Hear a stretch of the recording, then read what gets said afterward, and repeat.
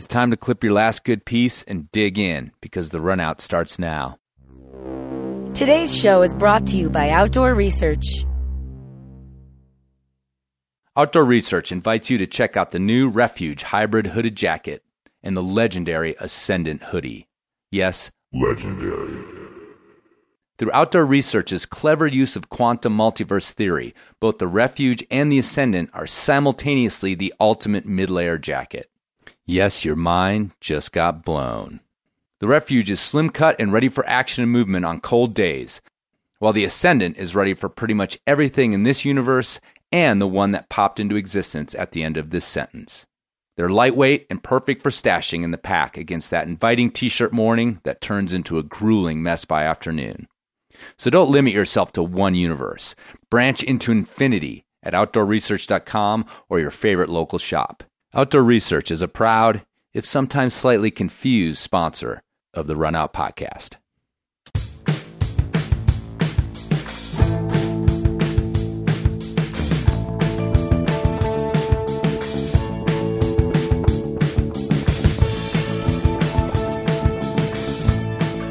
Spring is here and love is in the air. In the case of nesting closures at your local crag, we mean this quite literally. Across the country and the world, land managers tasked with protecting several species of cliff nesting raptors find themselves barring climbing on roots, walls, and whole areas so that sensitive birds can just have a little peace and quiet to get it on and raise their fledgling young. Despite crowing pretty nonstop about how much we love the outdoors and wild places, climbers can get pretty cranky pretty quickly when told we can't do what we want, when we want, wherever we want. But in our defense, nesting closures can seem pretty scattershot from place to place, agency to agency, making us wonder, what exactly do these birds need to make the love connection? In light of a substantial increase in closures this spring in Indian Creek, Utah, aka the climby chunk of the newly minted Bears Ears National Monument, we here at the RunOut decided to look for some answers to the how and why of nesting closures. We are joined on this episode by biologist climber Eric Chabot of Hawkwatch International. Eric is intimately familiar with nesting closures in Indian Creek, around the Wasatch Range, in the western desert of Utah, and can also shed some light on the science and resource pressures behind the nesting closures at your local area. I'm Chris Kalous, and joining us as usual is Andrew Bisharat, and you are listening to The RunOut. And if what you hear on today's show doesn't satisfy your cravings for the secret lives of randy birds, Eric can be reached at echabot@hawkwatch.org. That's ECHABOT at hawkwatch.org. And he is more than happy to field your appropriate questions.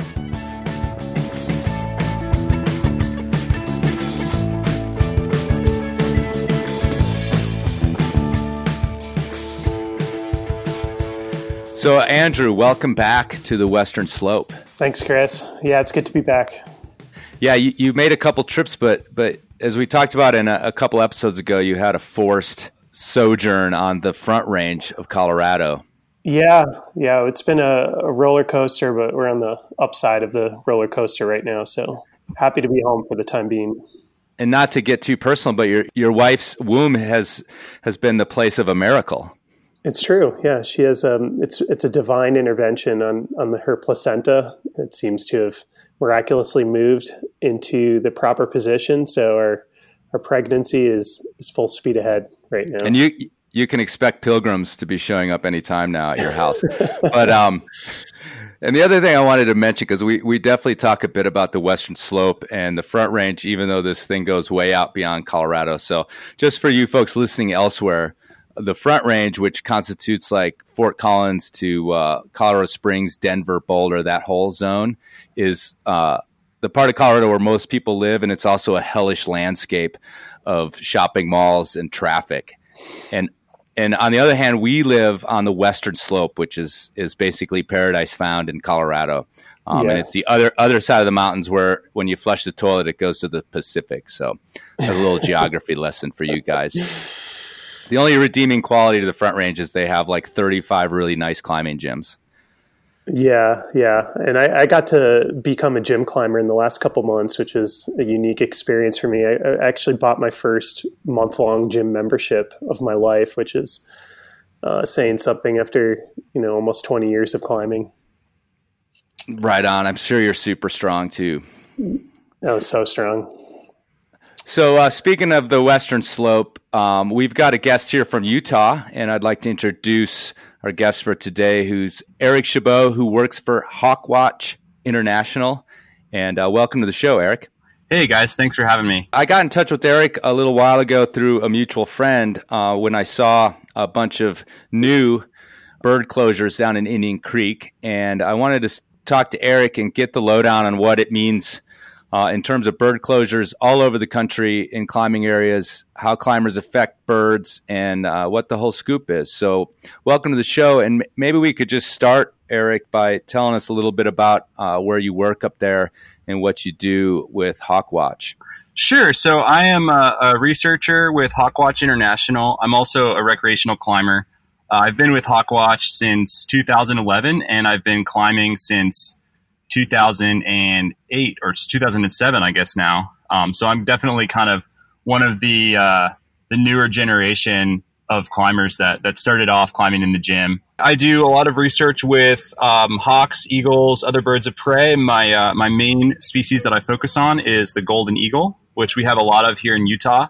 I'm based out of Salt Lake City. Recently, we were approached by the BLM to do a little bit of work for them down in Indian Creek to support the raptor advisories that are going on down there. I've also been working a bit with the Salt Lake Climbers Alliance about some issues that are related to access and raptors, a little bit closer to home for me around the West Desert and Salt Lake City crags. So when you're working with the government, like with the BLM down in Indian Creek, you're just working as a contractor and sort of giving advice on how they're running their show down there. Is that right? Yeah, exactly. We're kind of functioning in a consultant role for the BLM. Hawkwatch International, we do our own research, but we also do consulting for land management agencies and other entities. So we're definitely not the raptor police, so to speak. We're a non-advocacy organization. So we believe that decision-making by land managers and by the public should be based on science. And so we do our best to collect information about birds of prey and to share that. We also have an educational branch where we do outreach around raptors. So, yeah, we're basically a non-advocacy, research-based science organization. That's awesome to hear because from my impression is maybe from a sort of cynical mentality, it always seems like typically, bird closures in climbing areas have sort of been based on just, I see birds nesting here. All climbing needs to be shut down, within a 3-mile radius. I don't know to what degree there's been research conducted around how climbing impacts birds, but it's always seemed to be unsupported. So maybe you could fill us in on how new this research is, maybe the history of it, and how your work plays into that. So the research around the area that birds need when they're nesting, there's actually very little of it specific to climbing.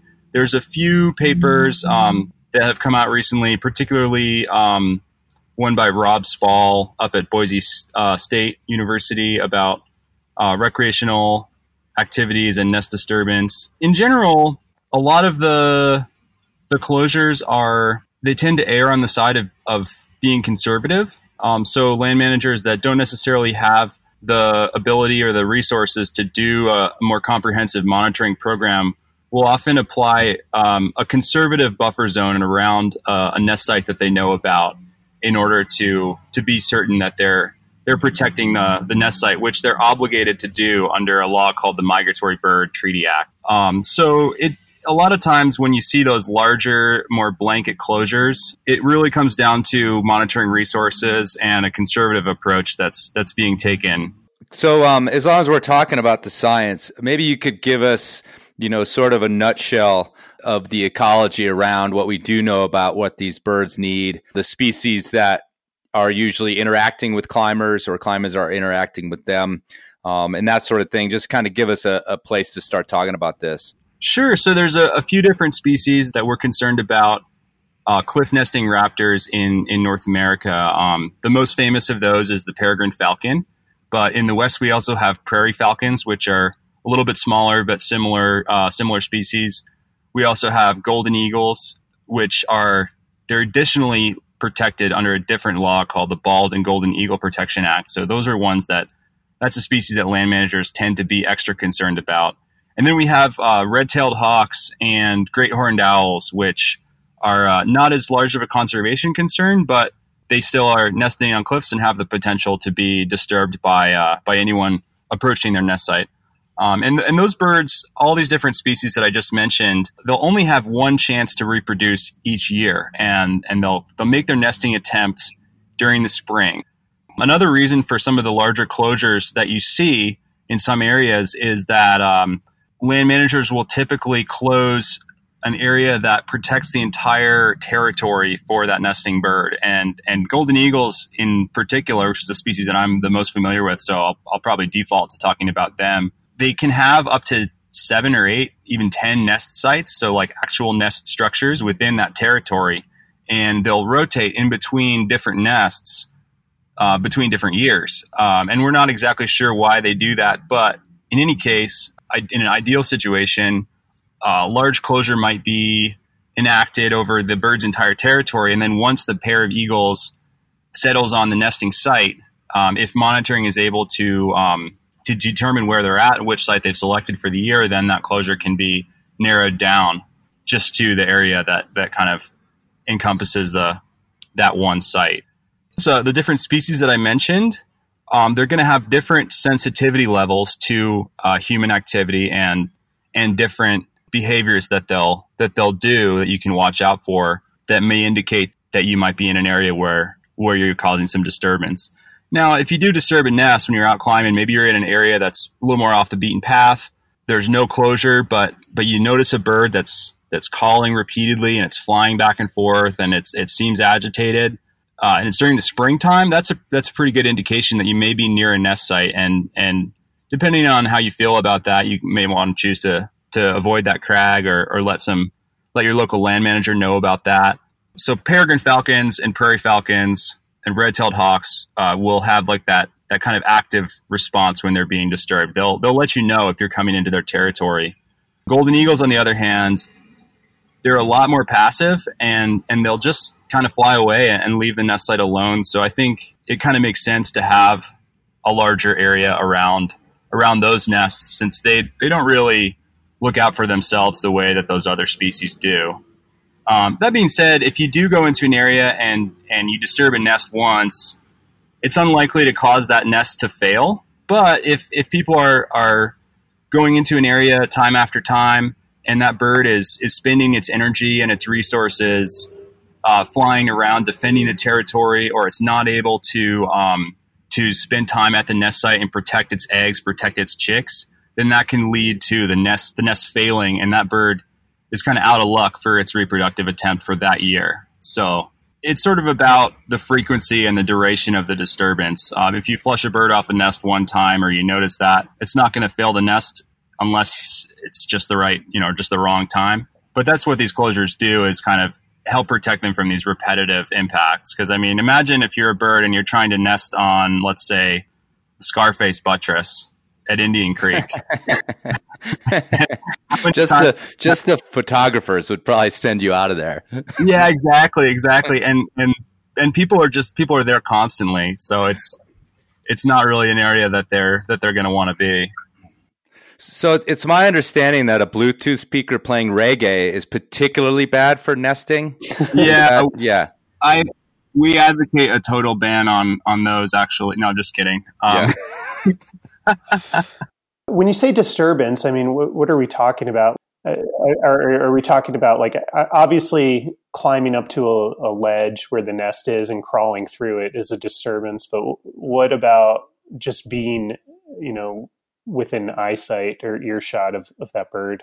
Yeah, unfortunately, golden eagles are a particularly sensitive species. So when I'm doing my monitoring visits for golden eagle nests, I actually try to maintain at least 600 meters between myself and the nest, and I'm using a powerful spotting scope to actually look at it. So approaching within a quarter mile of the nest can actually be enough to cause them to flush away from the nest. Now, that being said, different pairs of eagles will respond really differently depending on how habituated they are to human activity. So a nest that's out in a really remote area a pair that nests there will be a lot typically more sensitive to disturbance. The example that I used, even just someone approaching within a quarter mile of the nest on foot might be enough to disturb them. Whereas an eagle that's in a more populated area may be more habituated and may be able to tolerate a little bit more. So in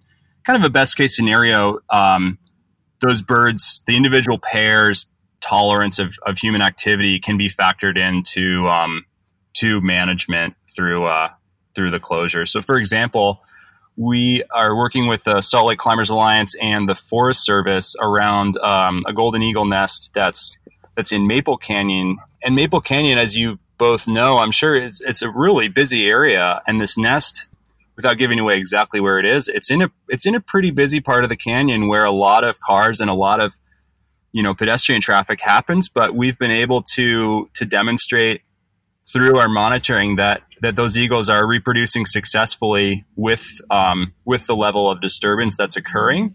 So we've been able to actually avoid having a strict closure in that case. I mean, there are a couple of walls that the SLCA has asked people to avoid, but it doesn't seem to be bothering the birds in this case. So we're able to be a little bit more dynamic with management in that situation. Again, I'm not a land manager. I just kind of advise and consult for them. So I'm not the one that's making those decisions at the end of the day. Does that kind of answer your question, Andrew? Yeah, that was a great answer. I wanted to ask you a little bit, and it kind of goes back to what Andrew was getting at in the beginning of the show there, of being sometimes forced to be a little bit skeptical of what's really going on, mainly because it's sort of done in the shadows and then just released in terms of like what's closed and what's not. Plus, some places seem to close a couple routes that are near the nest, while places like Indian Creek do these big blanket kind of closures. In your opinion and your experience too, what's the reason for kind of the multiple ways in which different land managers deal with these closures, and also the differences between the use of a closure versus an advisory? So there can be a lot of reasons for the differences in the types of management and the strategies that land managers will use. I think before I really delve into the answer to your question, I want to say that a lot of the ways that a land manager will act depend on the climbing management plan that they have in place. So some areas have a climbing management plan, and this is like a legal document that essentially controls how the land manager is going to act. And when they put one of those into place, there's a public comment period. And when those are developed or revised, that's where groups like the Access Fund or your local climbing organization, so that'd be something like the Friends of Indian Creek, for example, or the Salt Lake Climbers Alliance, that's where those advocacy organizations can be really, really good allies for the climbing community in terms of advocating for their interests. So it kind of depends on what's in the climbing management plan for that land manager, and sometimes, and that's kind of done on a case by case basis. It also depends on the level of resources that the land manager has available to them. I mean, they have a lot of different irons in the fire. I mean, they're regulating all different types of recreation activity, ranching, invasive species, for plants or wild horses or what have you. So climbing is kind of a little bit of a back burner issue for some land managers, especially in areas that are a little more peripheral. Indian Creek, it's a world-class area. It's now a national monument.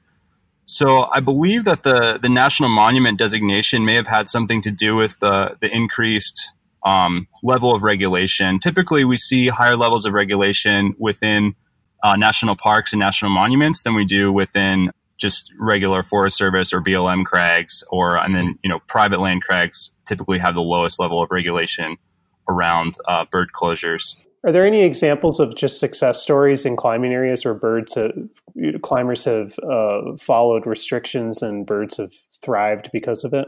Yeah, absolutely. Like I said, in Maple Canyon, that's the one that I have personal experience with. That's one thing that land managers can do, and when they're doing that monitoring, just communicating that these closures are allowing birds to successfully reproduce. Gavin Emmons is a biologist with the Park Service at Pinnacles National Monument in California, and they have a long history of implementing climbing advisories around golden eagle and prairie falcon and peregrine nests in that park. And he comes out with a report every year that documents the breeding success in these areas that are also popular climbing areas. But I think that's one thing that land managers can do in order to show the climbing community that the closures are working or the birds are successful in reproducing. I think that's really valuable when they can do that. So you mentioned that the fact that the Indian Creek has become a monument. I don't know where that all is legally, but that may have led to a little bit more strict closures this year or strict advisories. And you also mentioned to me before the show that you were just down there doing some work, monitoring some nests. So I'm just kind of wondering what your impression is of, how these climbers like myself, when they see these closures, how we react positively, negatively, and also maybe give us some details about what's going on down there at Indian Creek, as far as you know. Sure. So I'll answer the second part of your question first about what I saw when I was recently down there doing the monitoring visits. And depending on when you guys release this show, this may predate or it may come out after the BLM's new public press release that will be revising those advisory areas. I did see birds in the vicinity of the reservoir wall. So I would expect that nothing is really going to change there. I did not see any birds around the fin or the public service wall, broken tooth, close to disappointment, tenderloins, and second meat. So I'd expect all those areas to be out of the advisory. I did locate another peregrine falcon territory in the vicinity of first meat, so they may implement a new advisory there. But I think overall, it's going to be a pretty positive thing for access. And so basically in this situation, what I did was I was checking these nest sites that they know about. And as I was verifying that those nest sites were not in use this year, basically just demonstrating that there's very little impact to raptors for climbers using those areas right now. But again, I just want to emphasize I don't speak for the BLM, so the words of their press release are kind of the standard that you want to go by. And depending on when this comes out, maybe Chris and Andrew, you guys can put a link to that press release in the show notes here. And so it was always an advisory. So in terms of people, being arrested or ticketed or anything like that, that really wasn't the case. This is something that they're asking people just to go by out of the goodness of their hearts. Is that right? Yeah, exactly. It's not a strict legal closure in which you'll be ticketed if you visit an area that is under one of these advisories, but it is relying on climbers to do the right thing. And I think overall, to answer the second part of your question that you asked me before, for the most part, there's a bit of grumbling here and there, but for the most part, most of the climbers that I interact with seem generally interested in conserving nesting habitat and interested in avoiding those crags. I mean, especially in the West, we have such a wide variety of climbing areas that we're able to visit throughout the springtime that avoiding certain walls during the spring isn't as inconvenient to us as it may be to climbers in the East, for example. I would argue that a much bigger portion of the climbable rock in North Carolina or in the Northeast actually close each spring versus Indian Creek. I mean, and the other part of it being designated as a national monument is anyone that's listening to this show that has been to Indian Creek for a number of years will notice and will be able to attest to the level of traffic that it's receiving now. And I think along with that additional traffic is going to come an additional level of regulation. If we want these places to remain in the condition that they're in for our children and our grandchildren, we're going to have to be respectful and be careful about our impacts. And that comes, that's stuff like erosion and trail maintenance. That's stuff like invasive species control, when and where we use the bathroom. But I would argue that we should think about wildlife as well when we're thinking about the future and how we want to treat these places that we recreate in. Well, let me say this. First of all, I'm a grumbler. I grumbled a lot when I saw those closures, mostly because I suspected it was probably at that time sort of a resource issue of them not really having the manpower and the time to actually get a straight assessment.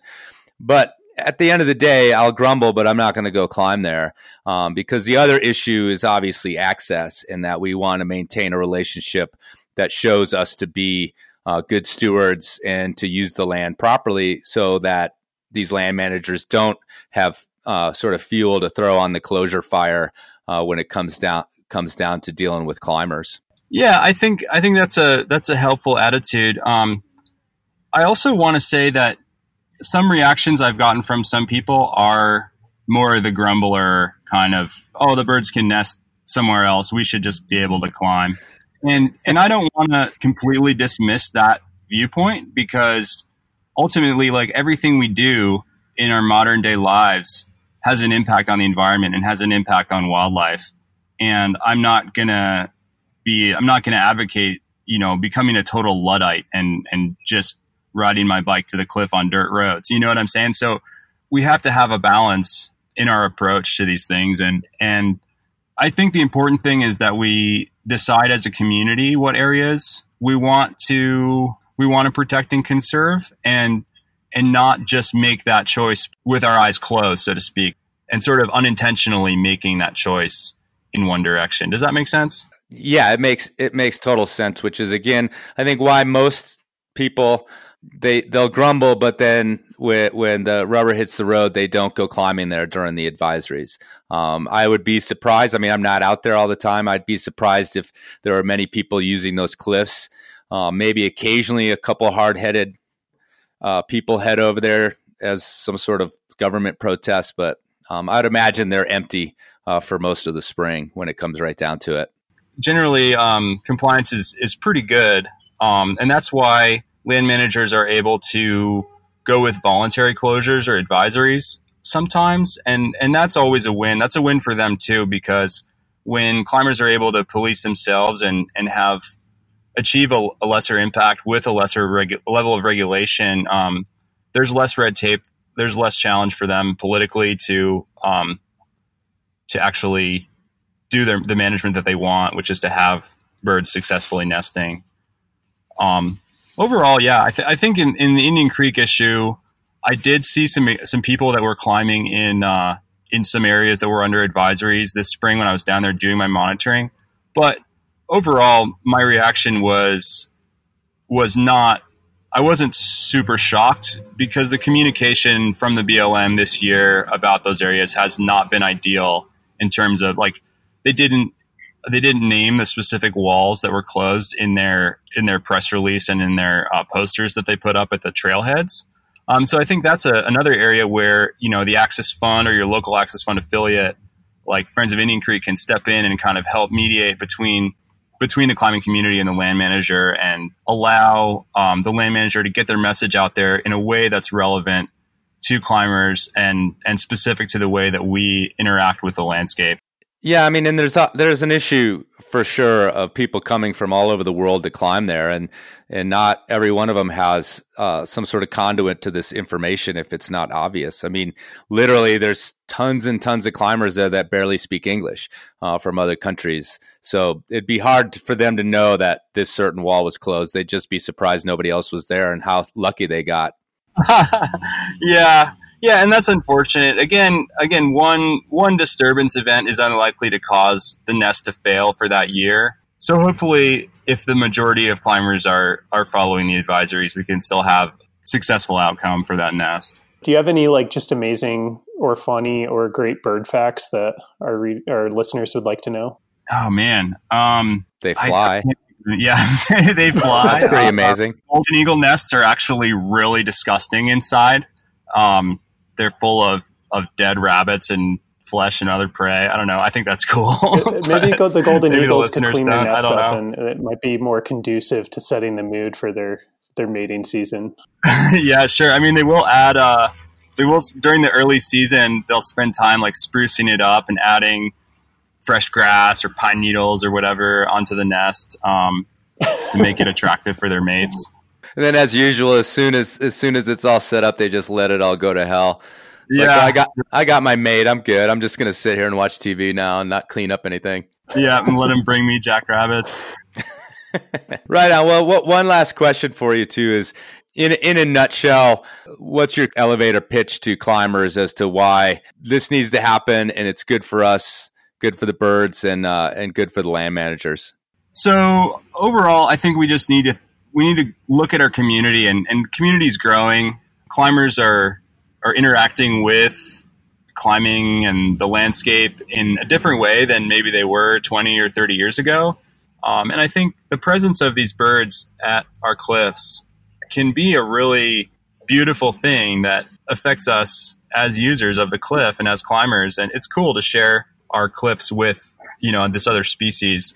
That being said, it's an important part of their life cycle and their reproduction to have certain areas where they can reproduce without being disturbed. And in my opinion, we should put some value on that too, and allow wildlife the space that they need and choose to climb in a way that's not going to disturb them. That's just kind of seems like a little better style to me. We need to just make these decisions about when and where we're going to climb as a community and with intention going forward, because our community is changing, it's growing, and we can't necessarily expect to be this wild, unregulated group that maybe we were years and years ago, now that we're swarming over cliffs and crags everywhere. Well, cool. Eric, thanks for coming on the show and laying some knowledge on us grumblers out there, and what it really means to take care of these birds and put our ego in check and go climb somewhere else. Yeah, I think thanks a lot for having me, and I'm happy to continue the conversation with anyone that's a listener of the show that wants to reach out to me. Yeah, feel free. We can maybe include some contact info for me, and I'd be psyched to continue the conversation with anyone that's interested. I also want to give a quick shout out to Black Diamond. They are a big supporter, big contributor to Hawkwatch. They donate a lot of gear for our seasonal technicians that work for us in the fall. Awesome. Quick. Thank you, Eric. Thanks for coming on the show. Yeah, absolutely.